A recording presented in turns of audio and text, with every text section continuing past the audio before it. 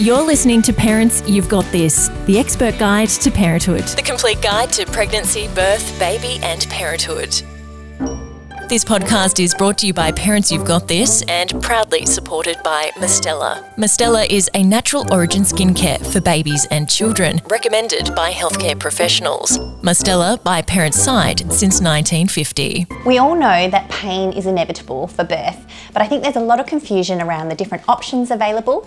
We're very excited that today we welcome back our regular guest, Dr. Peter Jurcevic, to talk all about pain options and implications for both mother and baby.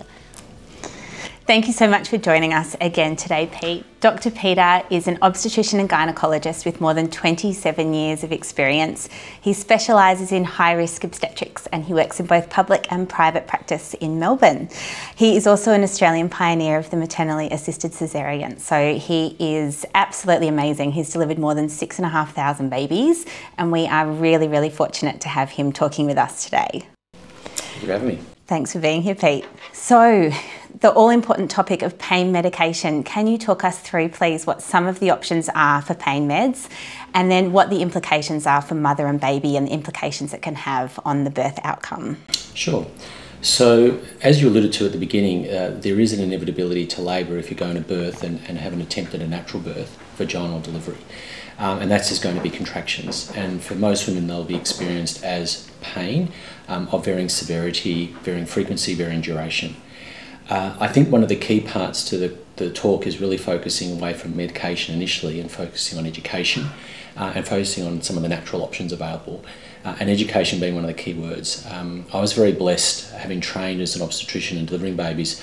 My job was very reactive. So it was all about reacting to pain, reacting to delivery assistance issues, problems that might occur during birth, but not much that was in relation to the preparative process.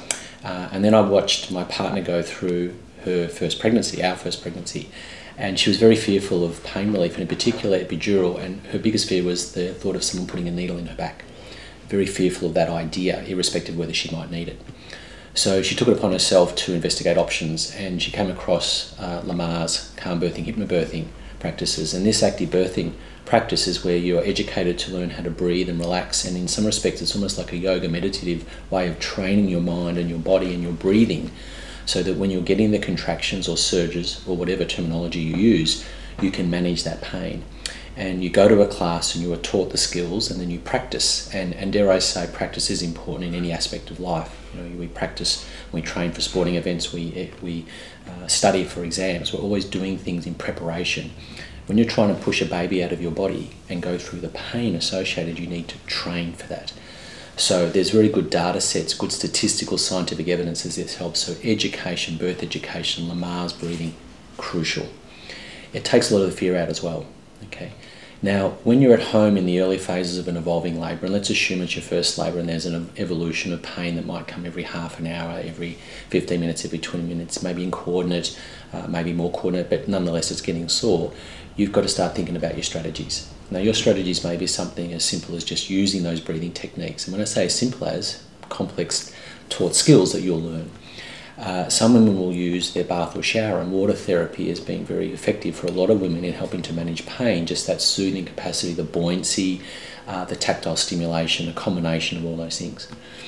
There are some women who have investigated and have already bought or borrowed a TENS machine. This is a little electrode that uses electrical current battery generated, and the little strips are placed on your lower back, and it's diagram advice, so your partner can do it for you. And as you get a contraction, you press the button and it sends a little low voltage amount of electricity into your lower back.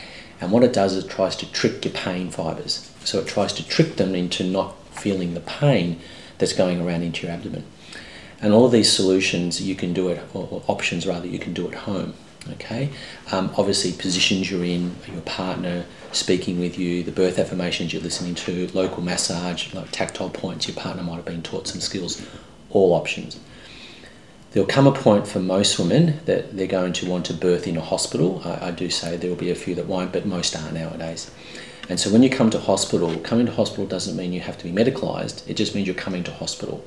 And usually you're coming because the pain and the contractions and the labour is intensified, and so you want to birth at the hospital. Okay. Now, for someone when they come in, they are still using those techniques, and the hospital will support the ongoing use of those techniques. Your breathing. using the TENS, using the water therapy. Obviously, you can't do the water therapy and the TENS at the same time, being a small voltage current associated with it.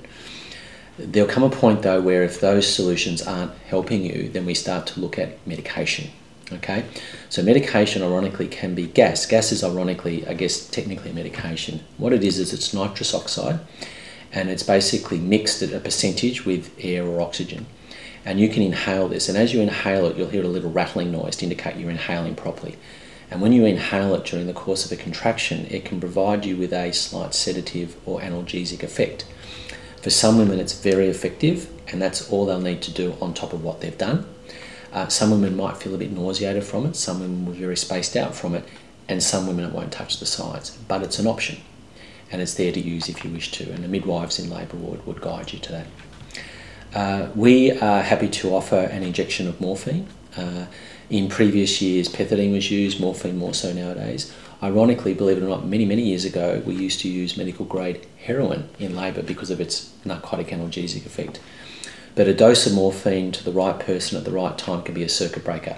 So if you're starting to lose a bit of control, it might just take the edge off the intensity of the pain you're having with each of those contractions. Does it affect the baby, morphine? So in very, very rare situations, if you have a timed dose of morphine and say within a short time frame, for argument's sake within an hour you deliver, a very small percentage of babies can get a narcotic effect, so what we call narcotized. They come out a little bit stunned.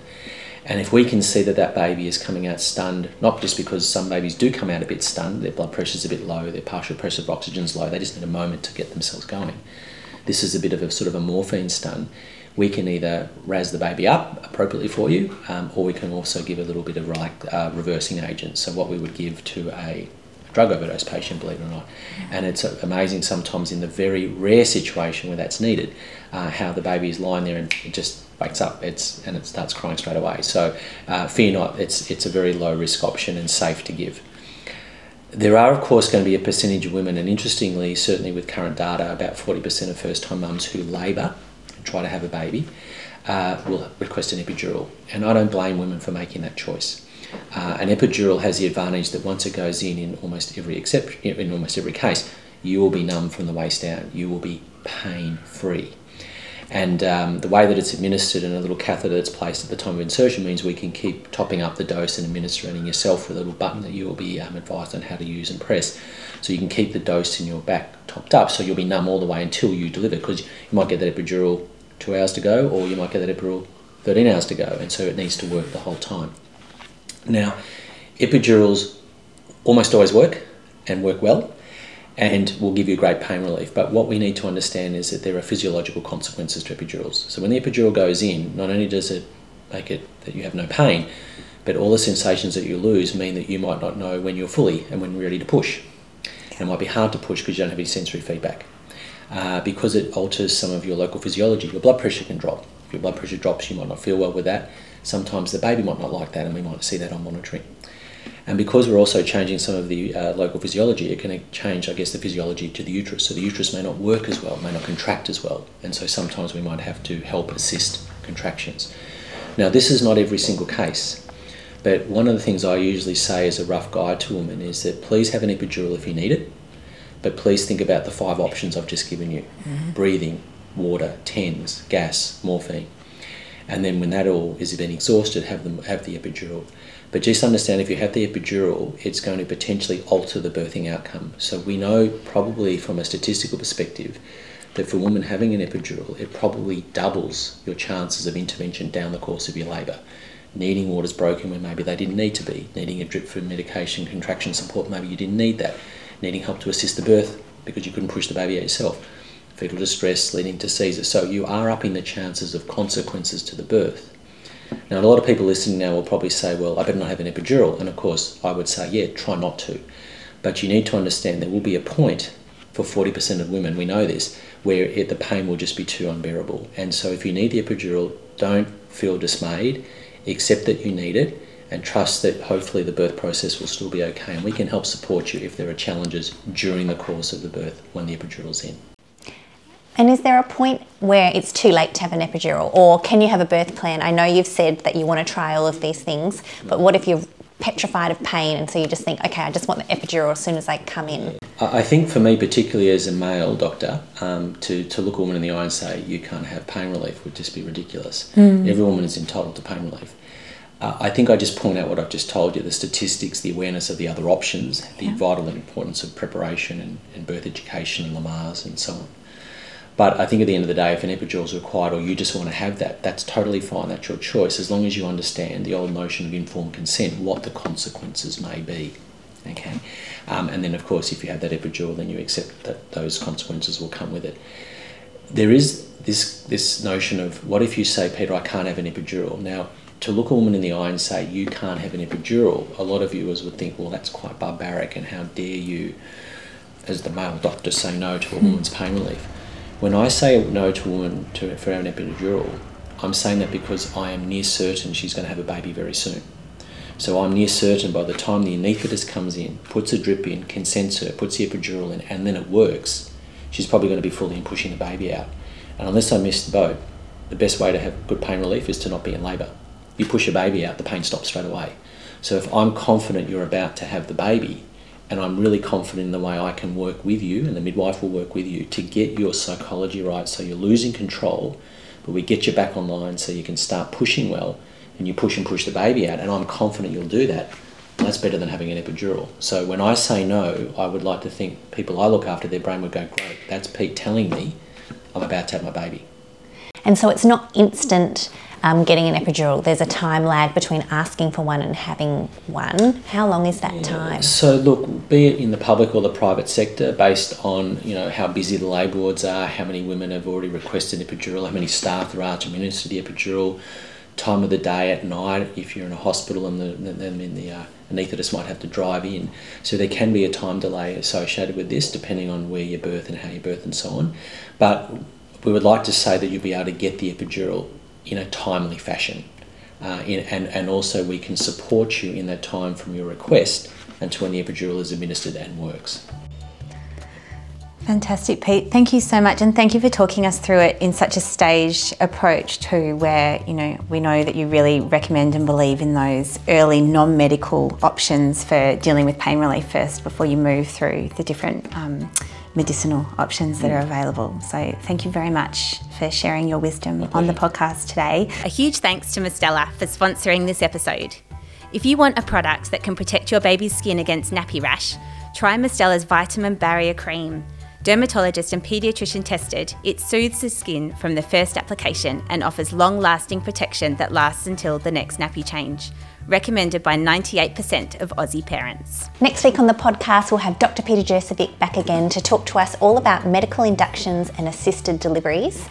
You've been listening to the Expert Guide to Parenthood podcast, and never forget, parents, you've got this. The information provided in this podcast is general in nature and is intended to support, not replace, a discussion with your doctor or healthcare professional. Parents You've Got This take no responsibility for any medical decisions made by individuals based on the information provided in this podcast. Join a Parents You've Got This masterclass today to be prepared, excited and educated for pregnancy, birth, baby and parenthood. Visit www.parentsyou'vegotthis.com.au and sign up for a masterclass today.